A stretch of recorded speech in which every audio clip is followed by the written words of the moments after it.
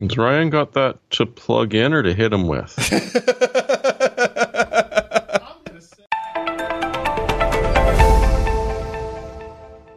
Hey everybody, welcome to the PC Perspective Podcast. This is episode 472, being recorded on October 18th, 2017. I'm Ryan Shrout. I'm Jeremy Hellstrom. I'm Josh Walrath, in the correct order that I'm supposed to be tonight, because everybody's here for a change. And I'm Alan Mamontano that finally got a chance to say something. Well, we fixed that, didn't we? Welcome to the show, everyone. I don't have any funny, witty things to say at the beginning, I guess. How's everybody doing? It's been so long since I've seen Josh. That's okay. My life's just as crappy as the last time you saw me, so... Okay. I see the motorcycle helmets are still in the same place. Different headphones? No, they're the great OSR 225s I've had for a long time. Color different on your monitor, maybe? Well, you know what? It's the blue shirt really brings out the blue in my eyes and the headphones. I'm with it. Welcome to the show. We record and talk about computer hardware sometimes. Wednesday nights, 10 p.m. Eastern, 7 p.m. Pacific is when we do record the show. You can watch us record it, hang out in the chat room, all that type of stuff at pcper.com/live. If you need a little reminder about said event so that you can be sure to participate in all of it, you can go to pcper.com/subscribe as soon as he figures out how our rundown works. And come on, ESPN is beating us to this punch here. And if you want to join us for the live stream in this very seamless, always prompt, and always very technically capable setup, you go to pcper.com/subscribe, get your name and your email address in those fields right there, and we'll send you an email about our podcast. And that will be it. That's all of it. And also we have our Patreon campaign, patreon.com/PCPer. This is your way to become a monthly regular contributor to PC Perspective if you would like to. Now the text is highlighted. I don't know what's going on anymore. And as is always the case, if you become a new patron or increase your patrons during the show, I will read your name off on the live stream and thank you for it profusely. He will read whatever you put for your name. Indeed. Other notes, just in case, we have posted another episode of the mailbag, which you can see at youtube.com/PCPer. You can see that wonderful dude right there.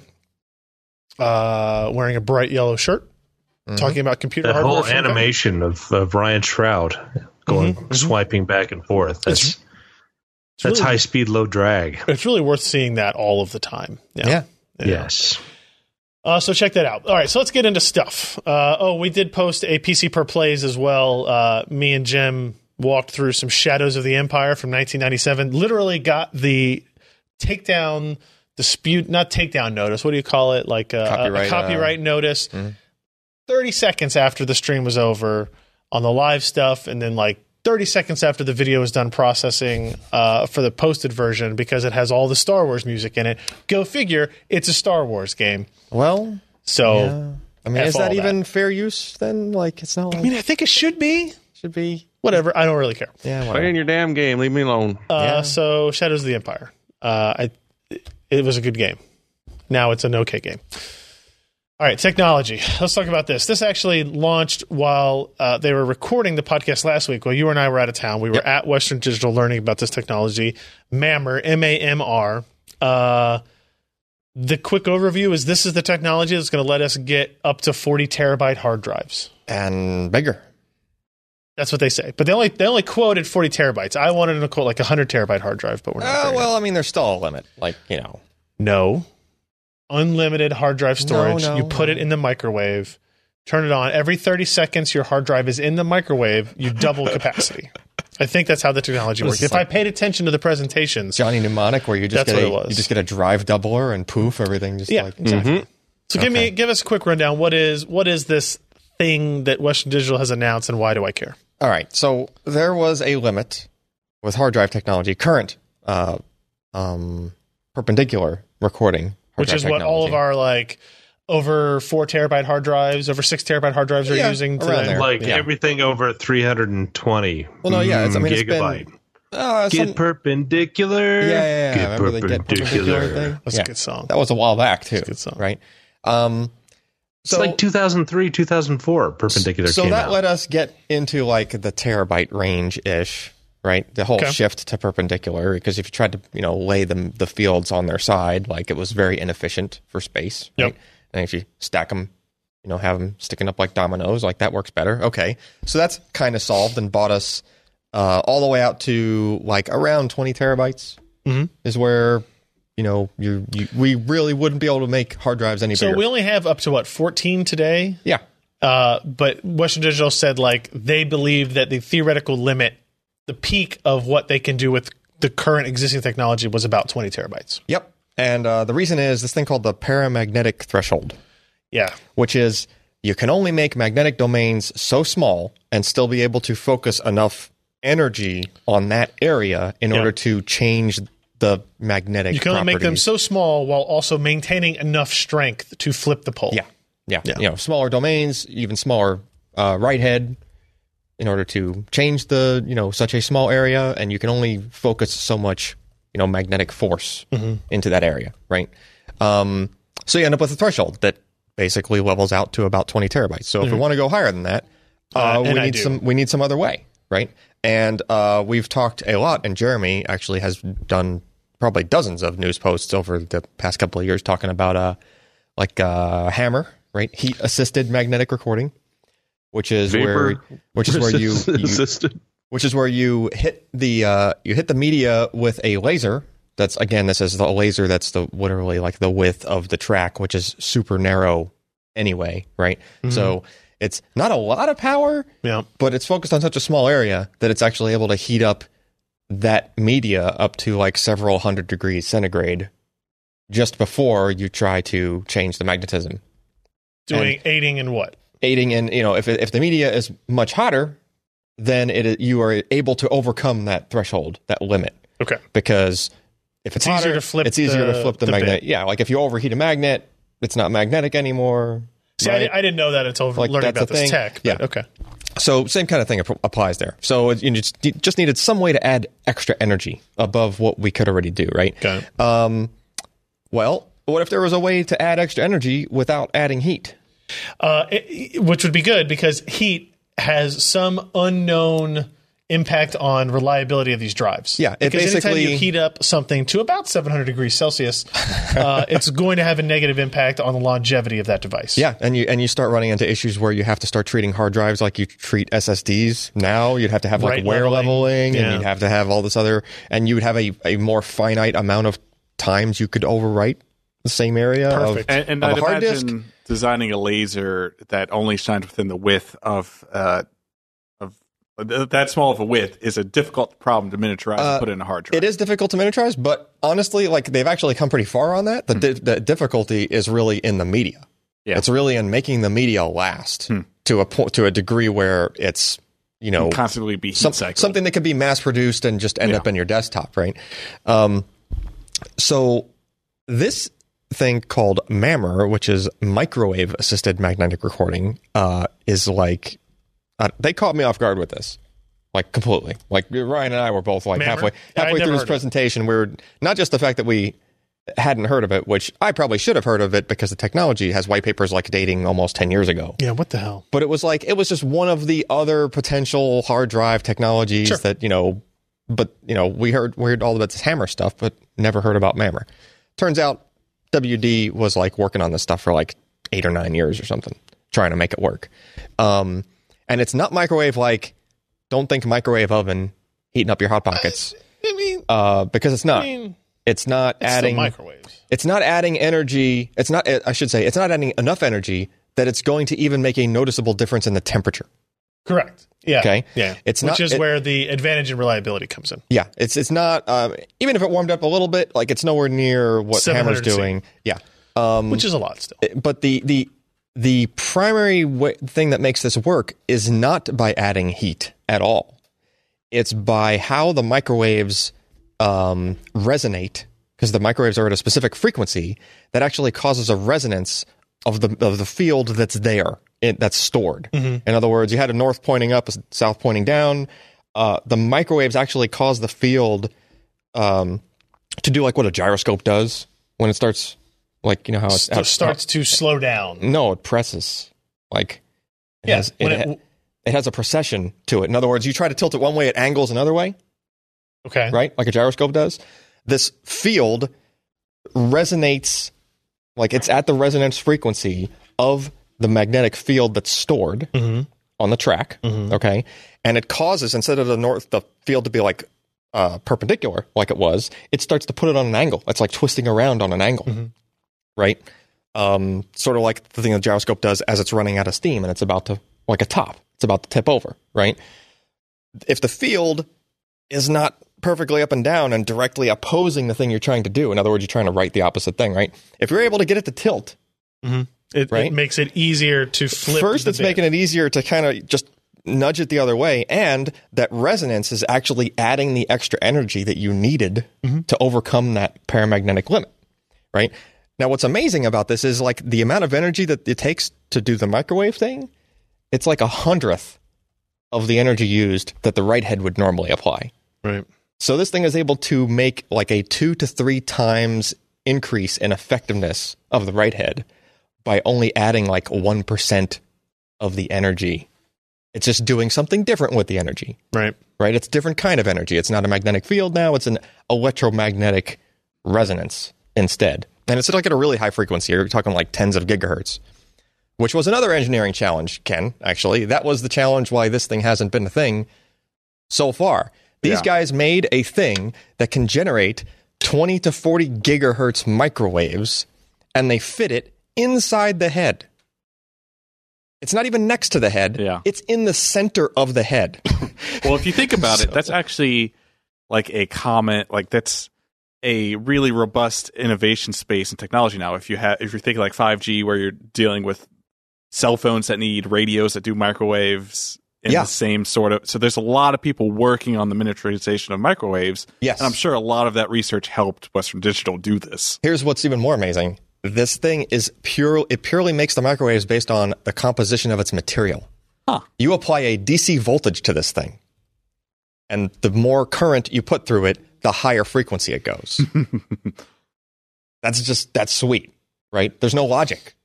It's a little so that leads us into like, okay, you know, it's another one of those potentially vaporware acronyms that they've thrown at us that we're going to be hearing about. That's going to be like MAMR was going to be the what I said in the article. This is going to be the next best storage technology within the next 3 to 5 years, and we've been saying that for like 15 years or something, right?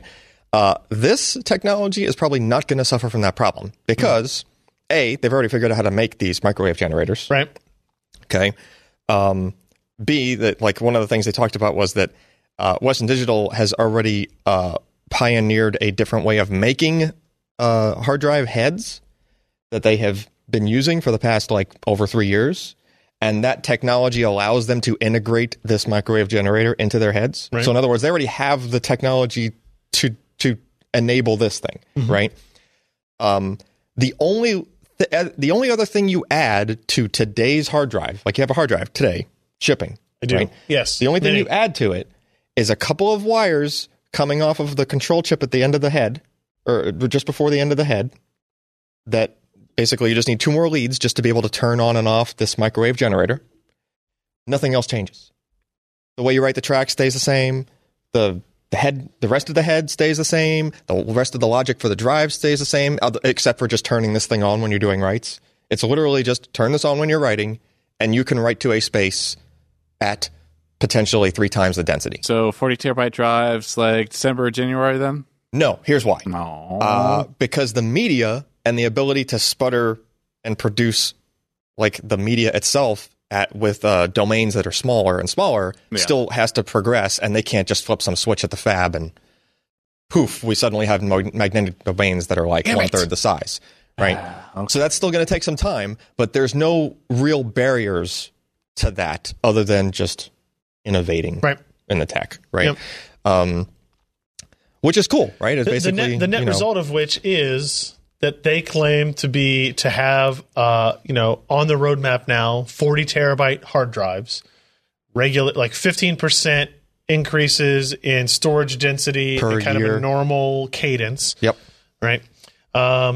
They have much better reliability than what they think Hammer's going to do. And then they also are able to basically say that where we thought hard drives and SSDs were going to cross on the cost per dollar spectrum at some point, I think most people were estimating like 2024 or something to that effect. Mm-hmm. There was going to be a crossover. Yeah, because hard drive density had slowed, and SSD densities will continue to go. Now, Western Digital basically says through 2030, they think hard drives, at the minimum through 2030, will continue to be able to offer a 10x improvement in performance per dollar or storage per dollar compared to SSDs, maintaining their place in data centers and in long-term storage and all this other stuff. Because we also talked about, I wrote about in my MarketWatch piece on this, like the need for data storage is never going to go away. It's never going to get smaller. Everybody's creating more data. We want access to it. The biggest problem is how do you access and organize it? But we know that it will be on hard drives or a vast majority of it. Like big Western data will be Digital on hard claims 90% of the storage that exists will continue to exist on hard drives. Yeah, 90% of the capacity. Of the capacity, yeah. Will continue to exist into the foreseeable future, which is, talking to some of the storage-specific analysts that were there, people who have been doing this their whole lives, like one of the guys in the meetings I was in said, this fundamentally changed my outlook on the next decade of storage. Like, he was of the mindset that hard drives were going to go away in the next 5 years. That was probably Jim Handy. No. Hard drives were going to go away in the next 5 years. It was going to be replaced by SSDs, and everybody was going to be okay with that because Western Digital bought into SSDs, and everybody had diversified into flash and spindle-based drives. Yeah.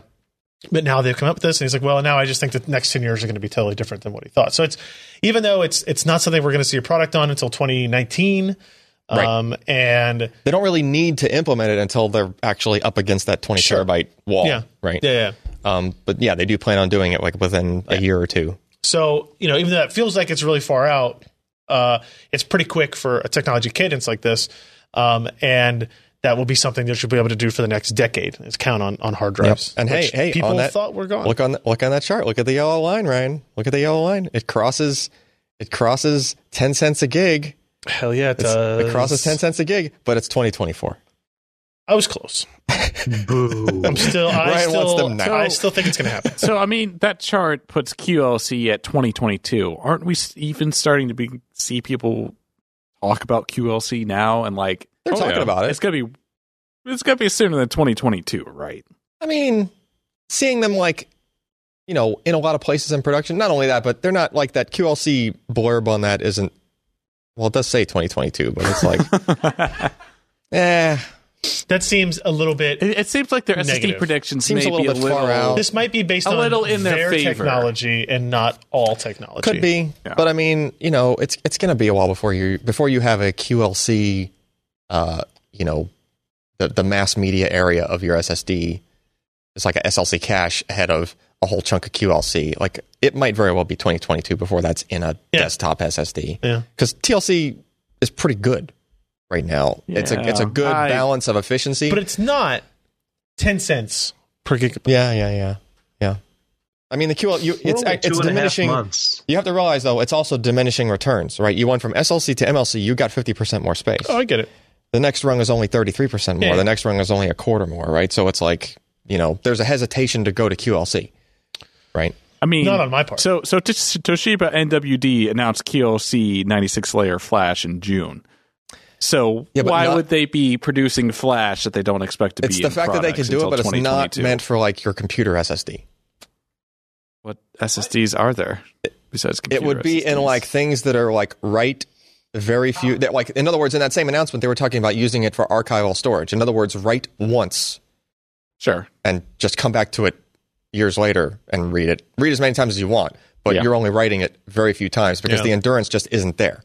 Right? You can't beat the crap out of the channel material and then expect it to hold charge at QLC states, which is 16 different states, and be able to read that, reliably. Right? Anyway. All right. So good stuff. So that's good stuff from Western Digital. Good job on MAMR. Yep. Let's talk about a couple other things real quick. So Maury posted his first X370 motherboard. This might be Maury's first AMD motherboard review. I don't know if that's the case. If it's not his Well, at least first for us. that's true. And if it's not his first here, it's his first in a very long time. And we'd had a lot of people asking for these AM4 board reviews, so here you go. The typical Mori detail fashion. So this is their crosshair. Nice looking board. Yeah, it is. Is this the board we had here? Yeah, that's the board we This is what the used board for we our got review. for our reviews of it, right? Yeah. It's got lots of RGB. It's got the compatibility for AM3 and AM4 coolers, lighting control. Obviously, it has 3D. I still like this idea. I don't know how many people are going to use it, but the mounts for like 3D printed accessories. No PS2 ports. Disappointingly, I think no PS2 ports, but lots of USB headers across the way. One Ethernet. So, in general, this is actually. Well, let's see. Is this one of the higher feature count boards for X370 now, or have we gone kind of beyond that? It is. It's still a $250 product. Yeah. And it's higher for X370. It's not the highest, but it's darn close. You've got what they call the ROG water cooling zone. We talked about the Sync RGB, Supreme FX, 5-way optimization. USB 3.1 support, M.2, USB 3.1 Type A and C. In that regard, does it have 2 M.2 slots on this guy? I think I only see. I think it's only got one. I think it's only got one. There's only the one. There's one here. I thought every single vertical one. I thought every single one of the 370 SKUs had 2. No, It may be hiding. No, I'm serious. Like I went through the specs the other day. I can look at the back of this, and I can look at. If it has one, I'd be spec really sheets. surprised. Storage, one M.2 socket 3 with M key. Yeah. And Seriously. then, just one. That's really surprising. I don't think it's shocking, but whatever. but it's crafted with the finest Corinthian leather. Okay. And so that Right. adds a 30%. Yeah. That RGB. Increase. Have you ever had leather. motherboards covered in leather? And 20 karat gold connectors. And I think we've looked at this board a couple times off and on. And generally with our CPU reviews as well. So you can take a look through this. The feature set is there. SLI Crossfire support. You can see the typical Mori giant ass heatsink pictures that are necessary for every review. Good spacing between the cooler and the graphics card there. So a lot of the Intel motherboards we see recently do not have that. Yeah. Still looks like 2 damn heat sinks instead of 1 in those shots, but hey, I like that you can configure the fan to rest above even the tall memory configurations there. So performance was really good. The overclocking capability. The only thing that Mori had issues with was getting memory to clock over 3200 megahertz. He was able to get the memory that he was used at up to 4 gigahertz on Intel platforms, although the memory controllers on the Ryzen parts and on Intel parts are very, very different. And so it's very likely that with some different memory, he would have been able to get over 3200 on this particular system. But in terms of overclocking, how high did he get this up here? 3.9 gigahertz on all cores. I think I was able to get mine up to 4 initially. He has the 1700X. I had the 1800X, but shouldn't be a dramatic difference there. So 3.9 gigahertz on the processor, 3200 megahertz on the memory speed is going to equate to a very fast Ryzen 7 system. $234 on Amazon and Newegg and BH Photo. So I guess that there's a few issues with this board that people have been complaining about for quite a few months. One, they're a little slow on the firmware updates. Really? Yeah, they're on the first version of AGESA 1.006. I guess there's 1.006A. Not like Asus to do that. Updates. I mean, yeah, it's odd because they're usually some of the first, but I know that ASRock has been a lot more aggressive with their Tai Chi board. So there's a lot of debate if the Crosshair 6 Hero is kind of the cream of the crop. So it's going to be interesting to see what Asus does. It was one of the very first AM4 boards out. I mean, it was our launch board. It was the one Asus or AMD sent with processors for us. Yeah. So I'm not trying to, Yeah. No. And smash this into the ground. But there's I've been reading around, and there is some concerns about the design and how Asus is kind of supporting it. So it's going to be interesting to see if this will have the legs, and if they can fix some of the problems with firmware. I don't know. I will say, we've had a couple of issues with Asus BIOSes recently, just not on this board, but in general, that they seem a little confused on what settings are defaults and core clocking and all this type of stuff. So yeah, and then what was the issue we saw recently? Was it Asus that was getting in trouble for the defaults, criticized for the defaults and they were their multi-core enhancement on Z370. Yeah, that was the core enhancement setting. Asus and Gigabyte. Well, it was a combination of two things. It was the core enhancement, multi-core enhancement, and the default on some boards is set to like sync all cores. So not only was it enhancing the cores, but it was basically overclocking all of them slightly, or at least getting them all to go at the max turbo clock.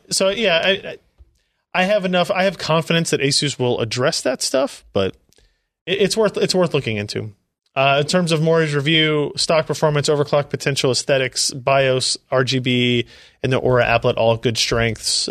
Weaknesses of the memory support over 3200, and of course CMOS battery placement. There was a funny comment in here that the CMOS battery should have a motorized pop-up holder with RGB lighting. 5 out of 10. So that's going to happen one day, just for Maury. Yep. Another quick note. We upgraded our network with some stuff, I guess. It's not really a review as much as it is kind of like an experience report. Yes. So, Ken, could you stand up in front of the class and tell us about your project? Well, for my project, I decided to finally update the aging infrastructure of the office. Okay. All right. So, essentially... And he doesn't mean you. Yeah. Well... Yeah. Essentially, when we moved into this place, we had the local telco install our gigabit fiber connection, and we said, okay, that's good. We plugged in the gigabit switch we already had, plugged in some switches into some more switches, and called it a day. The switch with the 2x4 glued to the back of it? That was still in use. Yeah. Gluing a 2x4 to the back of a switch does not affect its performance. It simply affects... the usability of the product as a physical item. Anyway, continue. It's a mounting solution. Yes, thank you. Well, solution. So in preparation for some other things that we want to do with our network, like move to 10 gig on a lot of our work computers and test beds, we decided to go ahead and take a look at the infrastructure of our network and pay some attention and actually get some good gear in here. Ugh. Yeah, right. So Ubiquiti was kind enough to send over a couple pieces of equipment. The first being their Unify Security Gateway Pro 4, which essentially is just a router for all intents and purposes. If you try to tie it back to home gear, it's an enterprise level router and firewall that you just plug your WAN connection in, and you plug your LAN connection in to your switch, and you kind of go about your business. Right. So. It's from a hardware perspective, it's a fairly simple device. You shove it in a rack or on a shelf if you don't have a rack, and you go about your day. However, the software side is where it really starts to shine. If you scroll down, you can probably open that screenshot in a new tab. Well, it's a little too big. All right. So the cool stuff about the Unify line from Ubiquiti is that all of their pieces work together. So we have the security gateway acting as our router, and we have a Unify access point for our wireless connection. So what we end up getting is a whole bunch of information about our network, exactly what traffic is going across. They have this feature called Deep Packet Inspection, which if you move to the next screenshot in the review, you'll actually see where it'll tell you exactly what is going across your network. It will identify traffic to certain services. Like here we've been doing a lot of traffic to Backblaze recently as we've been backing up 10 terabytes fairly slowly. We do a lot of work with Dropbox, someone's phone synced to iCloud in recent history, and so on and so forth. So essentially, it gives you just kind of all the information about what's going on in your network. Now, this security gateway has a bunch of features, a bunch of pro level features like VLANs and stuff like that we haven't exactly dug into yet. But so far, it's been a really good experience. Been a solid piece of gear. We haven't really had any problems with the network after we switched some stuff over. Sure. We had some configuration issues we had to work through, but we were trying to do some kind of advanced, silly stuff. We also got this device, which is... that's the access point. Okay. Ubiquity. You know, they're one of the first to actually have patches for the WPA2 issues. I applied it to our access point on Monday. These guys are on the ball. Yeah. And this stuff Unlike is... Linksys. This stuff is... I'll downright say inexpensive. So that... For what you get. Yeah. It's really good. Yeah, it's enterprise level stuff. I mean, you could absolutely use this in a large scale campus deployment if you wanted to, and it's cheap enough that you could use it at home. I'm thinking about picking up one of these. It's like 25% the cost of a Cisco one. Yeah. Now, I will say about this access point, we have come into the office twice where it was off. Yeah, I think that might have something to do with because this is a power with over the Ethernet. manual firmware update I did on Monday for the crack stuff. Okay, because it's power over Ethernet, which is great. Yeah, they give you the injector too. So yeah. And we don't really utilize the benefit of that because ours just sits on top of a switch in our office. But, in theory, it's probably roasting itself. No, it's pretty well airflowed right there. Okay. But I've never picked it up and felt it as warm. But yeah. And we're also not doing a huge amount of wireless traffic. No, in general either. But so what is, you say, like, reasonable cost? What, like, this access point is $130? Yeah. For a 3x3. Yeah, let me AC. look up the USG router. That is that's still only $250, and that's the highest end one they offer. Okay. And we end up getting the Pro because has support for dual WAN. Did you mention that? Yeah, so you could do failover if we got a cable connection in here as well. We could do bonding and failover and send some traffic through the cable connection if we want to. We could send all of our illicit traffic over the cable connection, use the fiber for the business stuff. Right. If we want to do that, a bunch of cool stuff like that. We ended up getting the Pro because we have a gigabit connection, and the lesser products, if you turn on the deep packet inspection stuff, the processing power can get a little bogged down and not let you get full bandwidth. But we've had no issues. We get full bandwidth from our connection through it, and it's just mostly a transparent piece of gear unless you need some features. Can you believe we had to replace this guy right here? That's ISO? Yeah. I thought this would switch to this computer. No, not that. Not that. There it is. That one. I thought we'd keep this guy forever. To be fair, we weren't using the 802.11n built into that. No, we were using a separate router for Wi-Fi in access point mode. So we weren't totally in the Stone Age, but yeah. All right. Let's run through our news items here. Bix lighters. Tell me about them.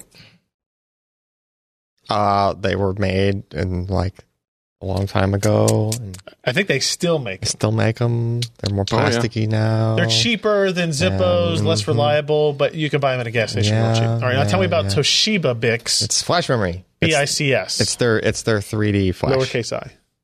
It is Toshiba's 3D NAND, of which they can make in they're making consumer stuff 64 layer now, but as Ken was talking about, like they recently announced like 96 layer, which we posted about a month back or so. Mm-hmm.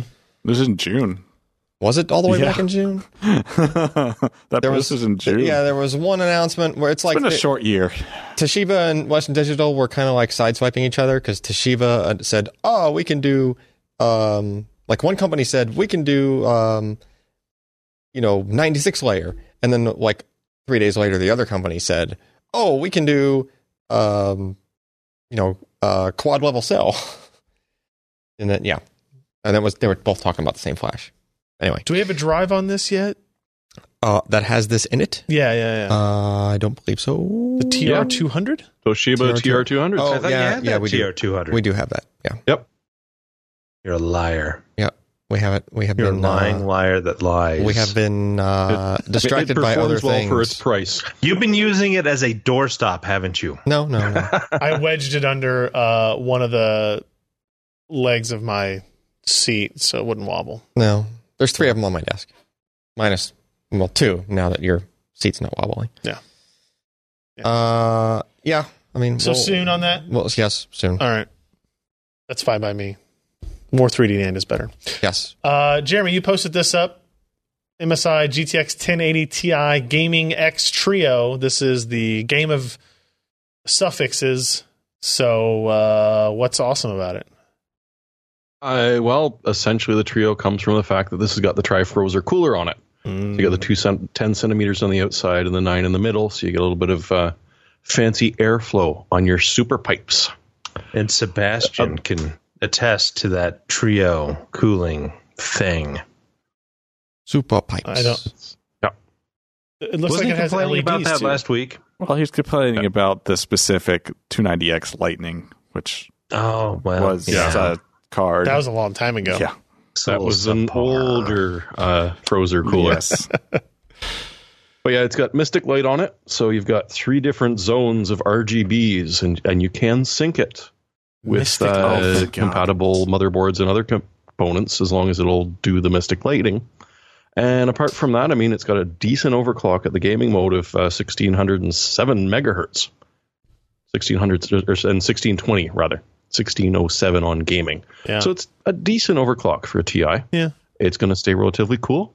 And if you like the glow, it's got it for you. Yeah, I mean, somebody in the chat says, another TI, blah, blah, blah, which is like accurate. Which is like accurate. But it's still the best performing graphics card that exists. So, Titan XP, bro. They're still going to keep making these and upselling. And this clearly is a 3-slot design. This is. Yeah. And they don't give us a profile shot here, you're Jeremy. feeling the flow. Yeah. You're liking the glow. Exactly. Yeah. Asus announced a ROG Strix monitor. They are now applying this brand to essentially everything in the world. I guess they always had ROG, but they didn't have Strix. We talked about this last week, actually. How Strix just kind of got absorbed into ROG at some point, and now there's notebooks. There's no differentiation. Between ROG and Strix, it's just all one. So now it's just one term. Honestly, ROG is a good acronym for a phrase that is dumb. Right? Yeah. Republic of Gamers doesn't mean anything to anybody. It's for enthusiasts and not necessarily only gamers. Strix is kind of like just a cool word that doesn't have any baggage attached to it. So I'm fine with that. But let's just get rid of ROG then. Just call it Asus Strix and move on. But clearly they're not going to. What is unique about this particular display? Anything, Jeremy, stand out to you? Got lights in its bum. Ooh, of course. I mean, they went for the exact same. And you guys have seen one of these monitors and made the same comment of, why would you put a light circle behind the monitor where no one's ever going to see it? Yeah, there have been models that do the same thing with the stand. Yeah. We have the one on the there. bottom is decent, but the one behind it is just really questionable.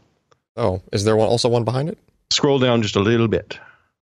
Oh. Yeah, there is. I mean, if you see the back of your desk, is it bright enough to reflect off of a wall and do that Philips maybe if you put a mirror there. No, like the desk at my house. I like bias lighting. The back of the monitor. I would like more of it on the back of my I agree with you, Josh. I just don't think this is going to be bright enough for the bias lighting. And it's also not close enough to the edges of the screen. What is the other monitor that has that built in? Is it there was a just big this TV one, or is it another? I mean, it's cool if your desk is oriented in such a way where people are potentially walking behind it. Or if there's some monitor that had it. It may have been this one, but I don't know. Yeah. So, I remember Antec sold that bias lighting kit for a while, and I didn't get a hold of it. I wanted to. It's a 144 hertz panel, handy. But the FreeSync range tops out at 140, which seems weird. That's a weird limit, unless it's a typo. No, probably not. I think we've seen that on another. Wait, it tops out at what? What's the 140, not 144. 144. I don't. Yeah. Typically, the top end of the panel is just the top end. Like it's just, I wonder if there's some math thing that is easier that way. I don't know. That would be my bet, and then you can just set it at a static 144 hertz. And so for everyone complaining, it's a 1080p monitor. Well, you want 144 hertz.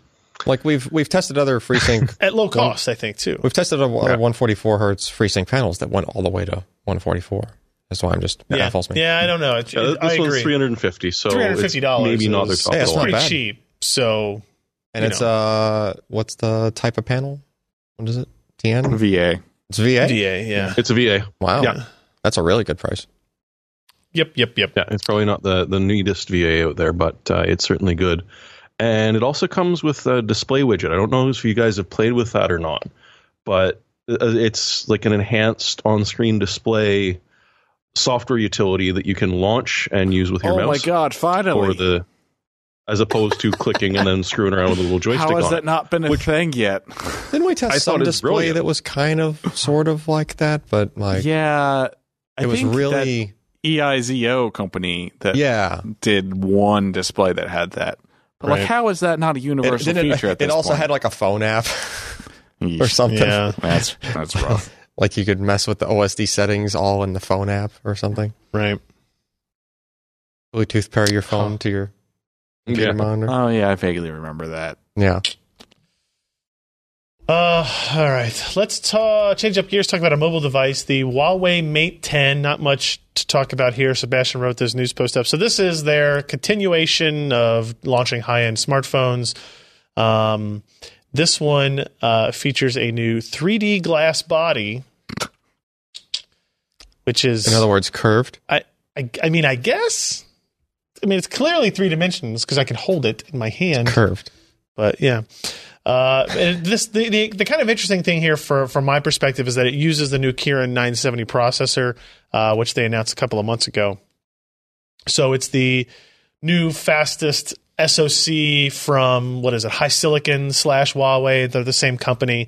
The 970 includes, 8. Where did he have that in there? Yeah, 8-core CPU, 12-core Mali G72 GPU. It includes their neural processing unit for AI-related tasks. What I find curious about this is now, Huawei announced this, Apple announced this, Qualcomm has, neural net specific stuff in their mobile devices. What the Kirin 970 does with it. Yeah. Like I know what Apple does with it. They have control over the software stack and the hardware stack, so they can do interesting things. Qualcomm, being the largest provider of SoC, it tries to get Google to do things with it. Tries to get OEMs applications to use some of those DSPs and some API processors. Thing. I'm sure. I'm just curious what the Kirin 970 and the Mate 10 do with some of that extra processing tech, because they were technically the first to announce a neural net processor on their SoC, and they're in a better place than someone like Qualcomm technically because they're making. They make the whole device. They're making phones as well. Sure, but what they don't do is they don't make the software, and that's really they do. Well, like, this has a camera app that uses it. Okay. Like they don't make the operating system, but they make software that runs on top of the OS that utilizes it.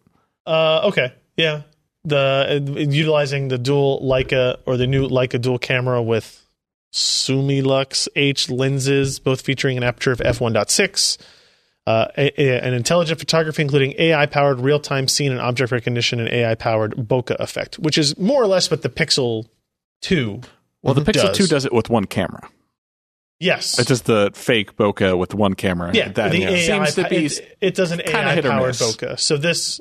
Well, I mean... They're all bogus because one of them is just taking a blurry picture that it puts behind you. Sure, but Pixel 2 reviews came out this week, and it seems to be a little iffy. Oh, really? With the picture, depth I thought the stuff I saw that it was pretty good. So are there two different phones here? Is one the Pro? Yes, one is the Mate 10, and the other one is the Mate 10 Pro. Which gets you what? The Mate 10 is a 5.9-inch with an IPS display supporting HDR10. Uh-huh. Mate 10 Pro is a 18:9 OLED display, also with HDR10. So it's an IPS versus an OLED, and it's a little bit taller. The Pro is a little bit taller than the standard. They both have the same SoC. They both have 4,000 milliamp hour batteries. Wait. Might as well just start calling it amp hours by now. Yeah, 4 amp hours of that. Yep. Fast charging support, 1% to 20% in 10 minutes, or 1% to 58% in 30 minutes. Pretty good for a battery that size, especially. Yeah, even more so. They ship with Android 8, simplified EMUI, which I hope they actually live up to that claim. Right, less garbage around it, more direct Google stuff. But obviously, that's what they wanted to try to inject some of their capability into that. So no U.S. pricing that I know of. At least as Sebastian wrote this, European pricing for the Mate 10 was 64 gigs, and 4 gigs of memory is €699, and the Mate 10 Pro was $799. So I think those are mid to late November release, I think. So we'll try to get our hands on those to do some performance testing of that new SoC too. I think we already mentioned this, but is it worth mentioning again the Wi-Fi security crack, or is this a different one? We had only mentioned it in passing when talking about the Ubiquity. Right. Is this a different one, Jeremy, or is this the same thing? Nope. This is the same one. Okay. The same thing, but now the researchers published their stuff, right? So we're after the date where now it's just out. Right. Yeah. They had an embargo that they placed upon it because they notified manufacturers. That's fair. Yeah. So that's a good idea. That's out now. So now's the time to look to your manufacturer of your router and make sure you know. Well, the router isn't and the if biggest you're running deal. The router, if you're running an old Android phone, just get rid of the damn thing. It's also an issue, though. It's that every client needs a patch as well, which don't exist yet. Well, but that'll just come in Windows. Microsoft unless you're running out. certain Linux kernels. Yeah, I think Microsoft patched it. I think it's already been pushed out as a patch. Yeah, it was last Tuesday. That's why there was an embargo. Like, it gave Microsoft a chance to do a patch. But the embargo was also for patches, so people shouldn't have pushed patches before Monday. No, the purpose of the embargo... They didn't announce it. So that it can be patched first. I would hope that would be the case. Yeah. So the original knowledge base article for that update just said various security updates for Wi-Fi. They don't publicize. They did not give any details. Well, they don't publicize on the Crack Attacks website, they yelled at FreeBSD for pushing theirs too early. Like they specifically call out FreeBSD. Well, you can't tell FreeBSD what to do. Well, that's pretty much what they said. So they said, well, now we just won't tell FreeBSD as early. They won't be in the club. Yeah. Yeah. Well, you can't be in the club. Good sandwich. But yeah, essentially everything is susceptible to one level or another. Even the Microsoft patched one, if someone's got physical access and can essentially put an access point inside your network, can still sort of get at you unless you're using Internet Explorer, which screws up the four-way handshake bad enough that it is actually invulnerable to this. Which is kind of fun. So bad it's good. I like it. It's not a bug, it's a feature. Yeah. There are some Raven Ridge leaks that have come out, starting with a data sheet that was actually, I think this actual product was listed on HP's website for a certain amount of time, but the data sheet, which is a PDF, remains, where they announced too early a system, the HP Envy X360 2-in-1 notebook, which already exists as a system. It's got various Intel processors in it. This time, what's interesting is that it uses the Ryzen 5 2500U quad-core processor. We get our first. These are the Ryzen mobile parts. These are the APUs with integrated Vega graphics as well. We get our first hints of base clock of 2 gigahertz, burst of up to 3.6 gigahertz, 6 megs of cache. They call it Vega M for mobile on this. No real indications of the graphics performance necessarily from these leaks. But what's interesting is this isn't, I guess we wouldn't call this HP's flagship line of notebooks, but it's a good one. It's not like, I don't want to throw anybody in the bottom of the barrel. It's not like the $400 Latitude from Dell type college machine, plasticky type of stuff. Latitude is business. Well, Inspiron is what you're thinking of, but they also make nice Inspirons as well. I know, and that's why I was trying to think of a better example, but I couldn't come up with one. Sorry, Dell. Look at those hinges. So it's a modern design. It's a yoga style convertible. The one kind of downside that people are finding from this is that it has one 8 gig DIMM in it, which. It's running at 2400. And it's running at 2400, which is slow. But for a system from an architecture that we have clearly proven many times over that memory, frequency, and bandwidth are crucial to, and will actually having 2 channels. And having 2 channels is very important to having that bandwidth. And also, now that you're adding graphics into the mix, like integrated GPU onto this, it's going to be also going to hit that memory. More important to have fast RAM. I mean, it is HP. And they've done this before. Well, yeah. I mean, are you saying that as everyone did this before with are you giving that as an laptops. excuse, or that they know what they're doing? No, I think they don't care what they're doing. I remember some of the previous excavator APUs. It's all been single channel with graphics in there. Yeah, the majority of APU laptops have been single channel memory because OEMs just don't care. I would hope that somebody in AMD is going, guys, wait, stop. You can't they do have, this. except that person has suffered a major head injury from banging their head on the tables all around AMD. Then for AMD years. probably needs to give them a $10 discount because it's what it comes down to is unit cost. No one who knows about this is going to not buy this laptop because it doesn't have dual channel memory, because if they really are interested in this, the people that know about this will put in another DIMM. Well, my question would be, is there a second for the DIMM dual slot? Yeah, there channel might not even option? be.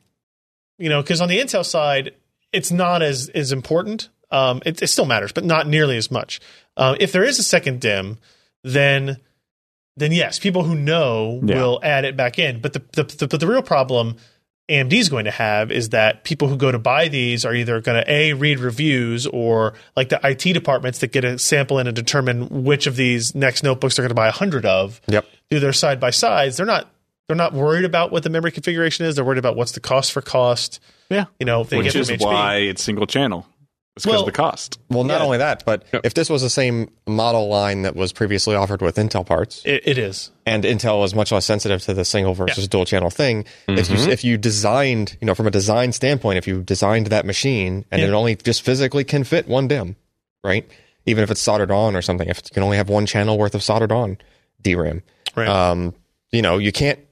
Just might not be the ability to add the second channel, which is also a negative for AMD, generally speaking, in this kind of a market, right? Because if every laptop was fine with one DIMM on Intel and now really kind of needs a second one to get max performance. It's almost unfortunate that this Dell datasheet even spells that out, right? Because normally you don't really see that much detail. It's very so clear. It's like, hey, good for you for being honest, but also it totally screwed that up. That's why I think it has a second slot. Is because that's in the data sheet, and it wouldn't say one buy if it was soldered, probably. No, I don't think you would. No. Yeah. No, you definitely Well, wouldn't. and they do mention there is a dual channel option.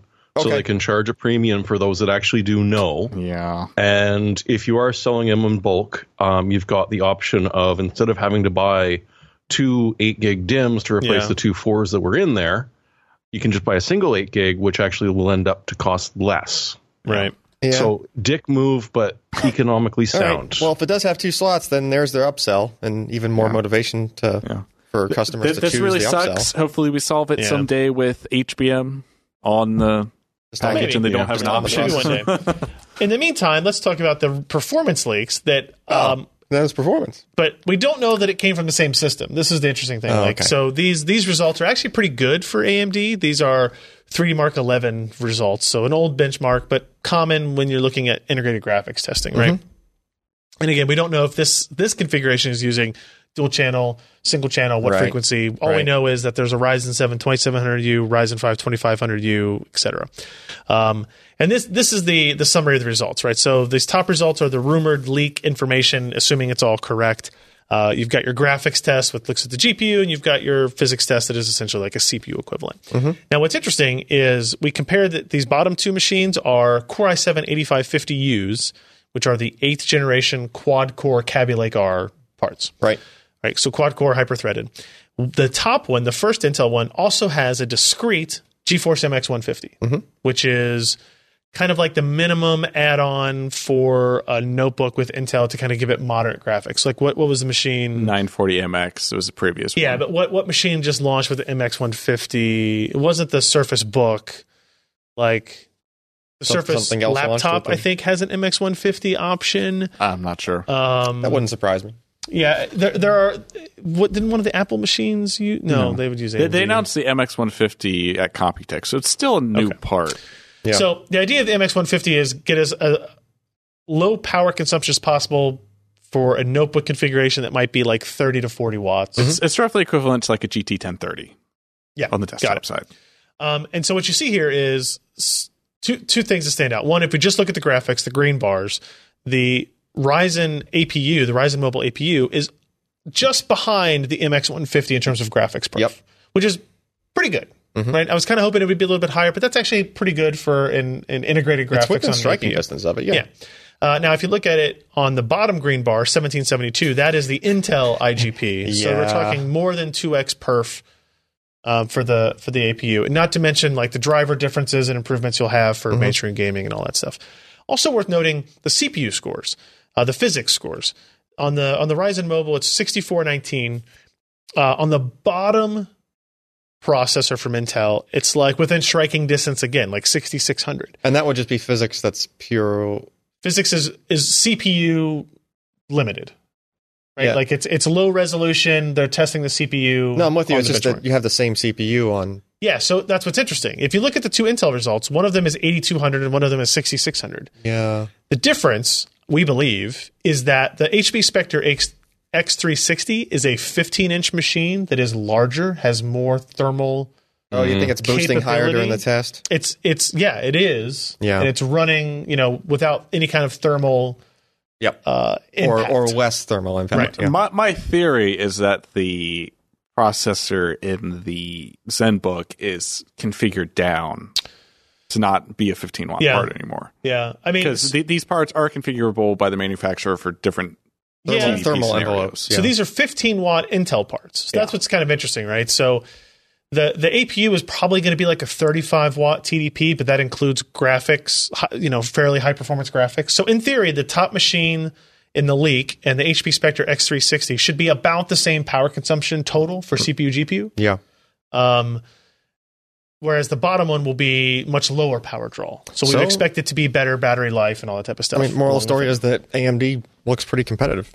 They do. It's actually a really interesting thing. And we're supposed to start seeing these notebooks like November, December timeframe from AMD. These Raven Ridge is the code name, and Ryzen Mobile will be the actual name as we see it. So we're starting to see these Ryzen M. Yeah. Is that what it was? I don't know. I think it's just... I thought it said Ryzen M or something. Ryzen 7 2700U. So I kind of don't like that branding. You can't tell it's a mobile part until that last letter. The U? The U at the end of it, I think. What's the U supposed to stand for even? Like ultra low The U power. is supposed to stand for Intel uses U on their comparable parts. Yeah. Oh. But even though I think it's unfair because I think this is a 35-watt part and Intel's U is a 15-watt part. And Intel's does include graphics. It's bad graphics, but it does include graphics. In a 15-watt part. In the 15-watt part. Yeah. Yeah. So I'll be very curious to see what systems come out from this, what their performance looks like, all that type of stuff. So leaks as we go. A couple of other quick things. Qualcomm, they've already talked about their 5G modem. They've talked about 5G technology. Again, this is much like the storage technology, a 2019 type of deal. What they did was, what they've announced here is they've basically taken this, which is a 2U rack mount development system for their 5G NR, the NR standing for new radio, modem tech, and they've announced that they've been able to fit it into this, which is it's not a super thin, what did I say, is it 11 millimeters, I think? I don't know if I put that in there. It's an 11 millimeter thick reference phone design that they built. I mean, based on the size of the chip that you just showed there, it looks like they could make it smaller if they wanted to. Well, a lot of so it's the first smartphone design with integration with the X50 modem. It's a discrete modem, not integrated into an SoC yet, so that's one of the reasons it's a little bit bigger. Yep. They were able to showcase greater than 1 gigabit per second at the 100 megahertz band using only 2x carrier aggregation. I think we had to need 4 or 6 to get it on. You need 4 for gigabit. 4 for gigabit today on LTE. They also, the biggest thing was that they were proving the feasibility of millimeter wave technology in a smartphone. There have been a lot of debates about can you even put this into a smartphone style device because of the amount of surface area you need for the antenna? Yeah. To do that, and things like holding your phone wrong are actually very just holding it at a certain certain orientation. Your hand will block that too. The antenna, right? The antenna is pointed away. So they were basically trying to prove not speed at the millimeter wave, but connectivity at all in the millimeter wave in this smartphone design. And they're pulling it off from the So they're able to do it, yeah. And they were able to do it with a transceiver and a antenna module that is all based in silicon, and it's all tiny. I mean, at least, people will not have to worry so much in the future about I don't want this radiation going through my body and everything. It can't even break your your skin, basically. Yeah. It was funny. I was having a Twitter discussion with somebody about it, and there's a frequency inside in this band that cannot pass through water fluid at all. Yeah. So if it rains, if it's raining, don't use that one. Yeah. Right? Those types of things. So there's still a lot of challenges for them to get through, but they're just basically showcasing that this exists, that making claims. Kind of curious what kind of power consumption it has. Maybe that's why the phone's big also. It has a really big battery. Yeah, they didn't really talk about it, about the power draw of it. They did claim that by 2019, by the time this product is actually commercialized, that they would get another 50% shrink on the transceiver module.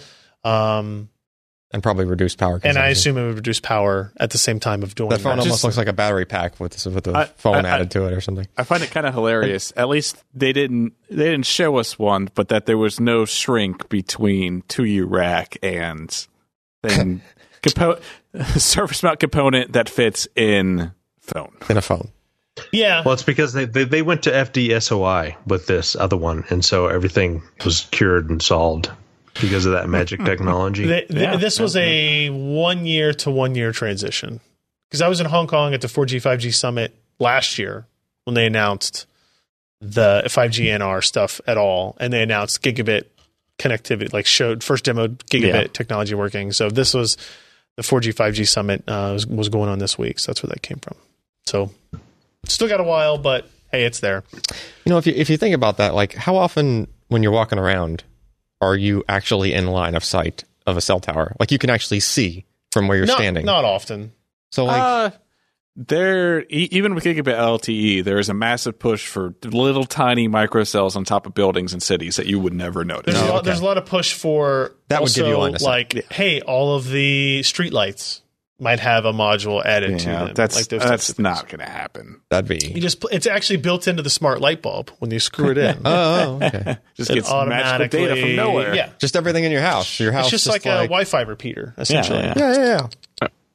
I see no reason why this can't work. I mean, why not? Jeremy quickly posted about the Windows 10 VR update. So are you excited about 3D Paint now?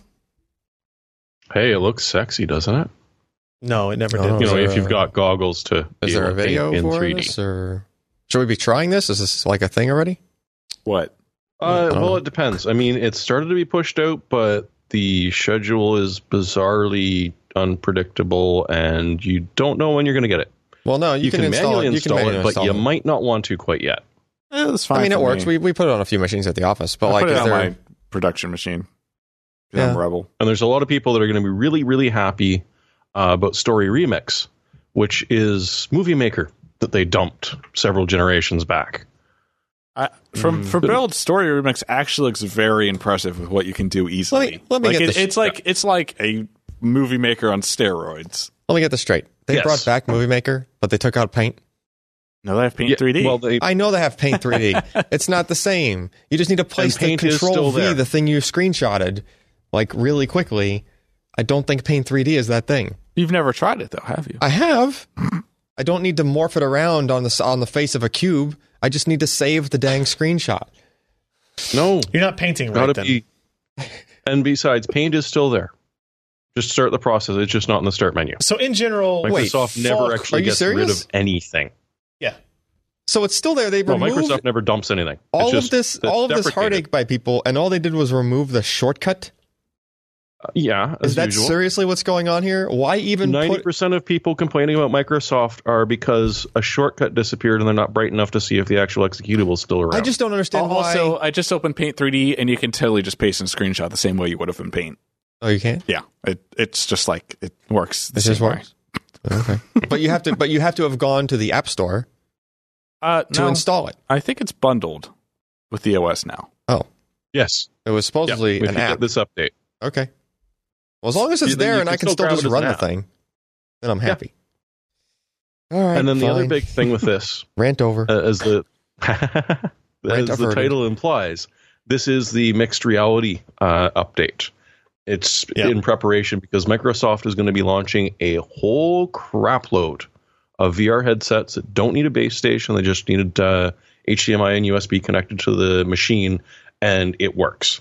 A lot of people picked up an Oculus or a Vive and didn't really get past the whole setup thing because it isn't perfectly logical for someone who's not really used to that sort of thing. They want to plug it in and, I can see everything.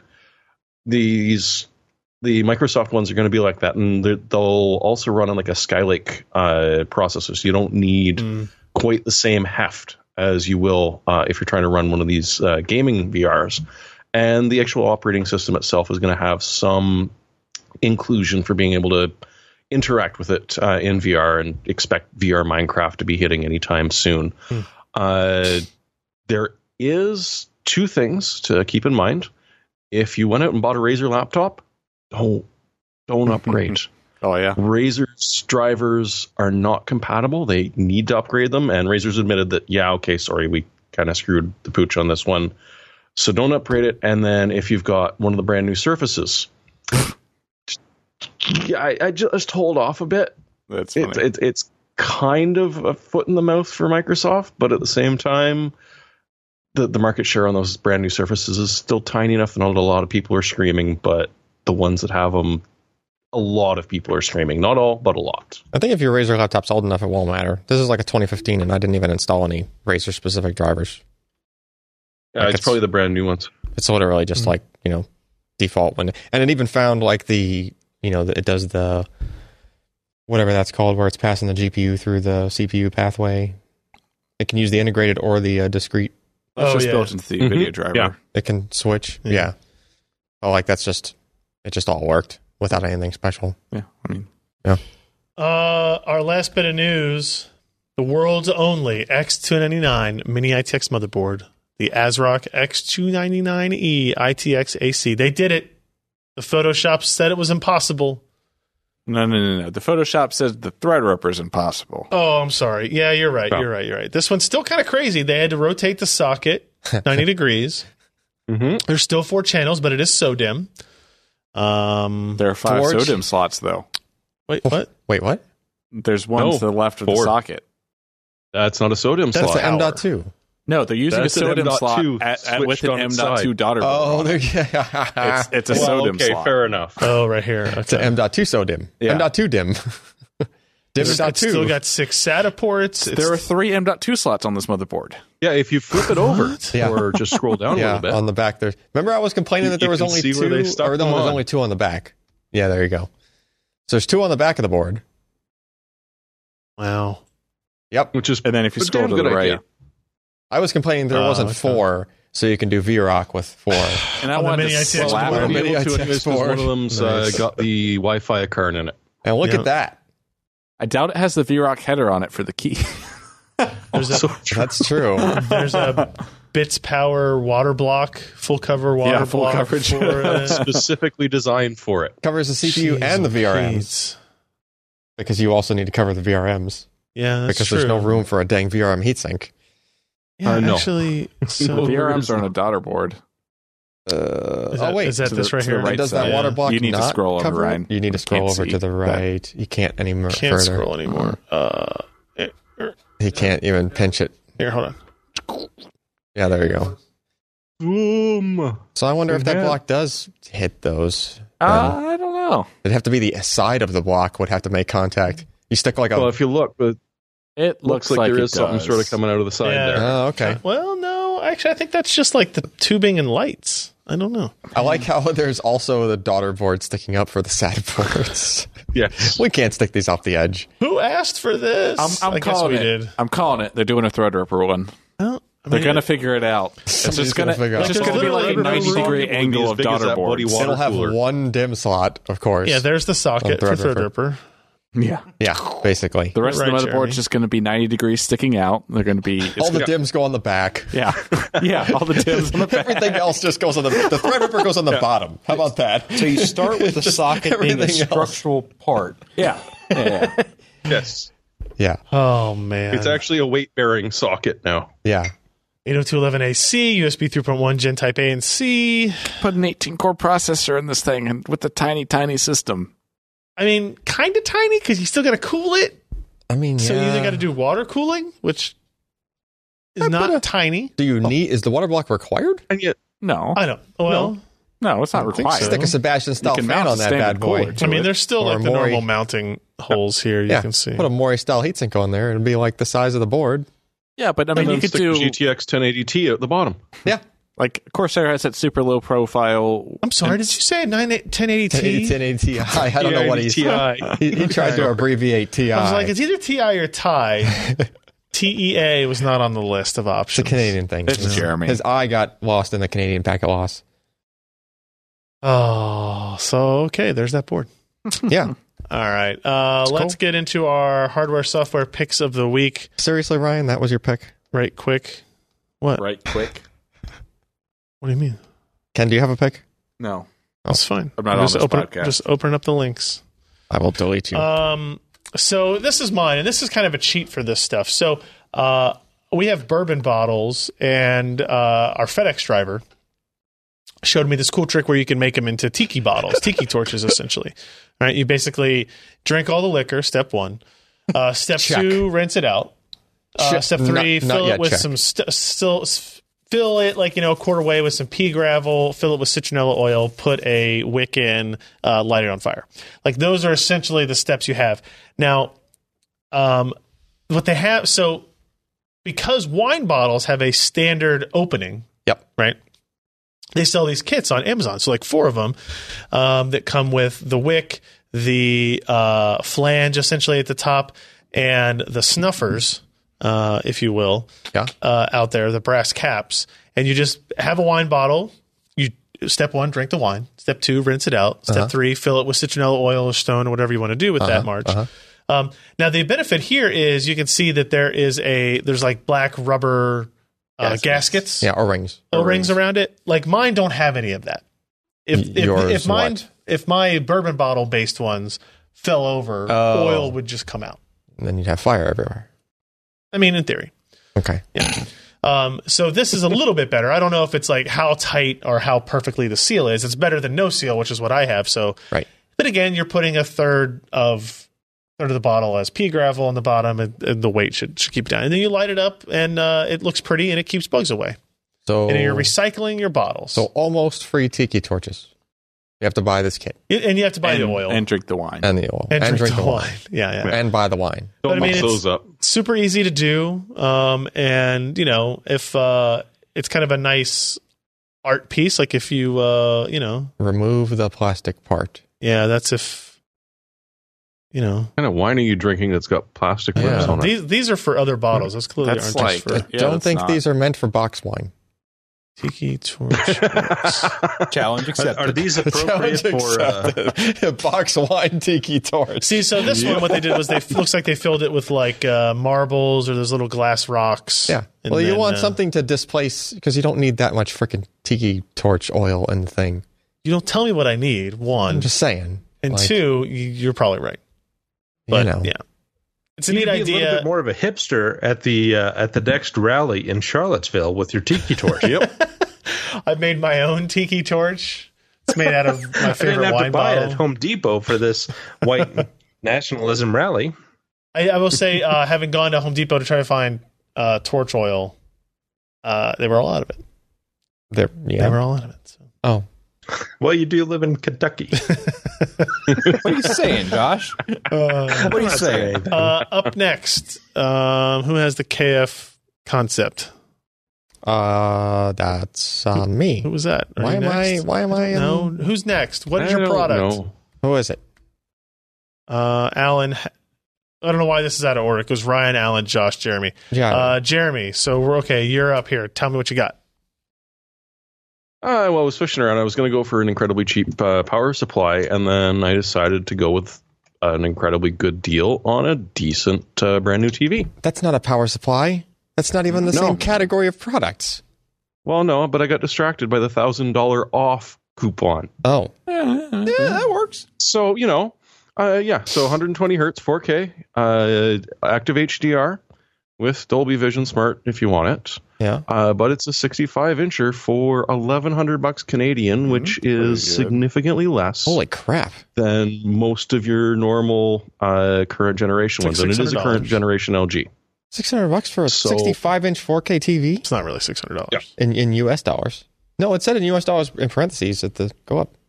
$877. Okay. Yeah. Still cheap. Yeah. Yeah. You were real close. Limited time Alan. Real offer, close. so grab them as you can. Oh, But man. yeah, that is just a damn good deal. Yep. So you got the TV, but your computer still doesn't work because you need a power supply? I don't know. It was a $450 power supply that I think all told was $24. Oh, are you talking about you needed a power supply to fix your other television? Is that No, what? Oh, no. he went I was searching shopping for a around for pig. deals. He didn't buy this. Oh, all right. Fair enough. Yeah. All right. Josh, what do you got for me? Okay, this is more of kind of software in that it's streaming, but Sure. wife and I sat down and watched this thing over the last couple of days, and it's a fantastic series, Mindhunter on Netflix. If you haven't seen it, you need to. The guy who plays Ed Kemper, I mean, it just hooks you on in. Wait, do we need to blur this out? You know, what's that? Do we need to blur that picture out? Why? What's he holding a picture of? Sort of, but Yeah. kind of. Yeah. Anyway. All right. But yeah, it's Really? well written, well acted, well directed. Production values top notch. See that guy, episode 2, the big tall guy. That's Ed Kemper, Oh, okay. a 6'9" serial killer who weighed in between 250 and 300 pounds. Not exactly So inconspicuous. he was very good at his job. At his job, so to speak. Got it. Yes, That's on Netflix. But Okay. it's fascinating. If you don't have Netflix, well, this is a good reason to get it because it's good. Fair enough. So is this one of those where you're going to tell me it gets better after this first episode? I first made it episode halfway was a through the little first wooden. episode and turned it off. Yeah, no, the first episode was a little wooden, but then It was awful. it accelerated quickly. Okay. Yeah. Because I literally watched it last night because you'd been mentioning it, and I made it till he'd hooked up with the gal at the bar and was headed home. Like, this is just abysmally awful, and turned it off. It was, I'll give it a shot. Yeah, the first half of the first episode was a little, but after that, it rolls quickly. All right. Okay. Maybe. Alan, Give it you're another last. shot. All right, so there used to be this trick you could do in photography where if you wanted to have a variable filter, like a variable neutral density style filter, you can take 2 circular polarizer filters and screw them on top of each other. And then if you kind of crossed the phase of the polarization, it would make it progressively darker. Okay. Right? Well, you have to buy 2 CPL filters to accomplish that. Well, people started making just like single packaged things that has both of these things in there, and you can buy it, and they used to be pretty expensive, and they've been getting cheaper. So now for like 20, How do you adjust the darkness level of it? you just rotate it. Okay. Right. So But- it is a polarization. It's still 2 pieces of polarized film in there. One but of them stationary. just one of them, stationary, I got the it. other one rotates. And there's like, you could tell there's a little grip, kind of like teeth on the edge of it that you just kind of grab onto and spin. Yeah. And it's less of a pain in the butt to use than the stacked pair of CPLs, because with those, if you try to turn one, you might turn both because they both rotate, right? With this thing, you just, Is this so I can take pictures of the sun?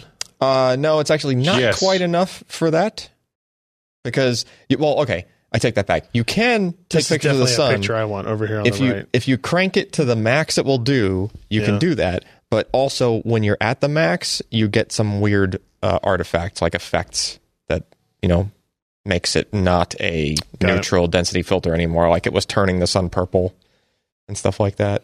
But Fair enough. that only happens when you go all the way to the max. It's not meant to operate that far. So if you want to do sun pictures, you still need like some Mylar film for that. But this will cover you. Cool. All right, everybody. That will be it for the episode. Thank you, everybody, for joining us. PCPart.com/podcast. Go there, find our backlinks, our show notes, our picks of the week, RSS feeds, video files, all the stuff you need to access to continue to enjoy, or whatever you do with our podcast, can all be found there. We're running late, so I'm going to end it there. Thanks, everybody. I'm Ryan Shrout. I'm Jeremy Hellstrom. I'm Josh Walrath. And I'm Alan Malventano. Good night.